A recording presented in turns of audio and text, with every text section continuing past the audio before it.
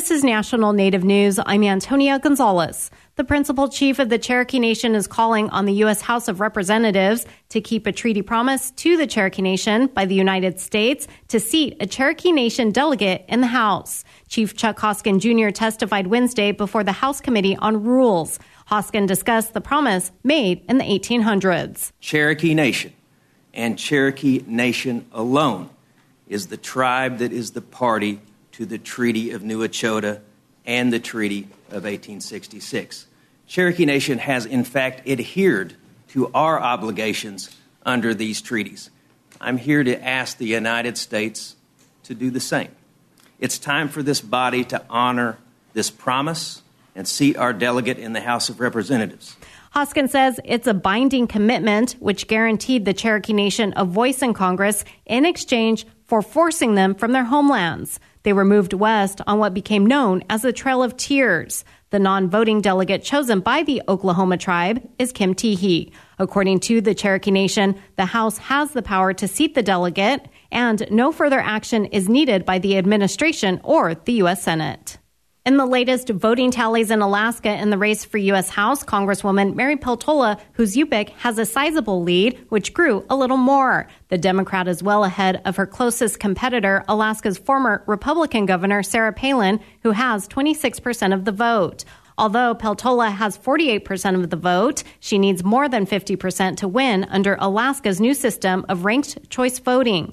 This will require votes from those who ranked her as a second choice. So far, only first choice votes have been counted. None of the candidates appear to be close to crossing 50%. Second and third rankings will be counted on November 23rd. Peltola is expected to win. She made history in August, becoming the first Alaska Native person to ever serve in Congress. She won a special election to fill out the remainder of the late Congressman Don Young's term.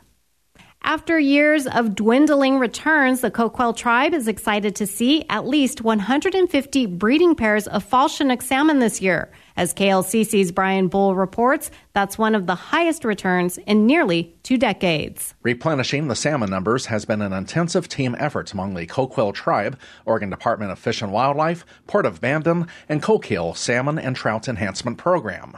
John Ogan is the Assistant Executive Director for Natural Resources for the Coquille tribe. Last year it was 24 breeding pairs. The year before that it was 3, and then in the neighborhood of 20 for a couple of years prior. In 2017, there were 88 breeding pairs collected. As I mentioned, the goal is 75. This year, we've kind of smashed that record with over 100 breeding pairs. Fertilized eggs will be kept in incubation tanks, then moved to another hatchery where juvenile salmon will hatch.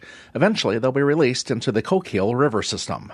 The Coquille tribe declared an emergency last year, given the hard dive in Chinook numbers due to invasive bass, predators, and environmental challenges. For National Native News, I'm Brian Bull. This week, California Indian Nations College celebrated a $5 million state budget allocation to help the tribal college in its effort to gain federal accreditation. Native American Assembly member James Ramos helped secure the funding.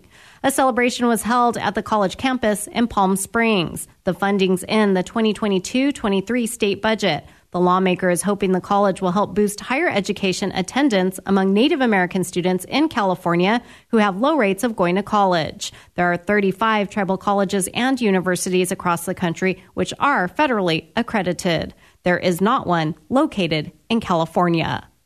I'm Antonia Gonzalez.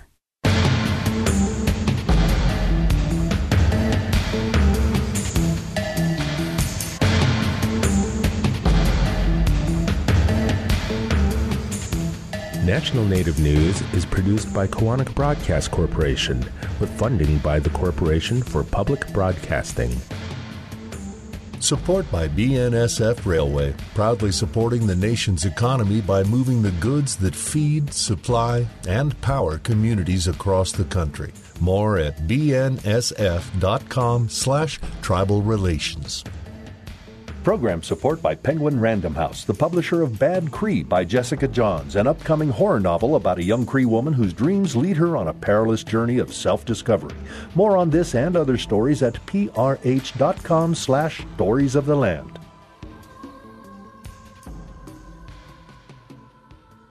Native Voice One, the Native American Radio Network.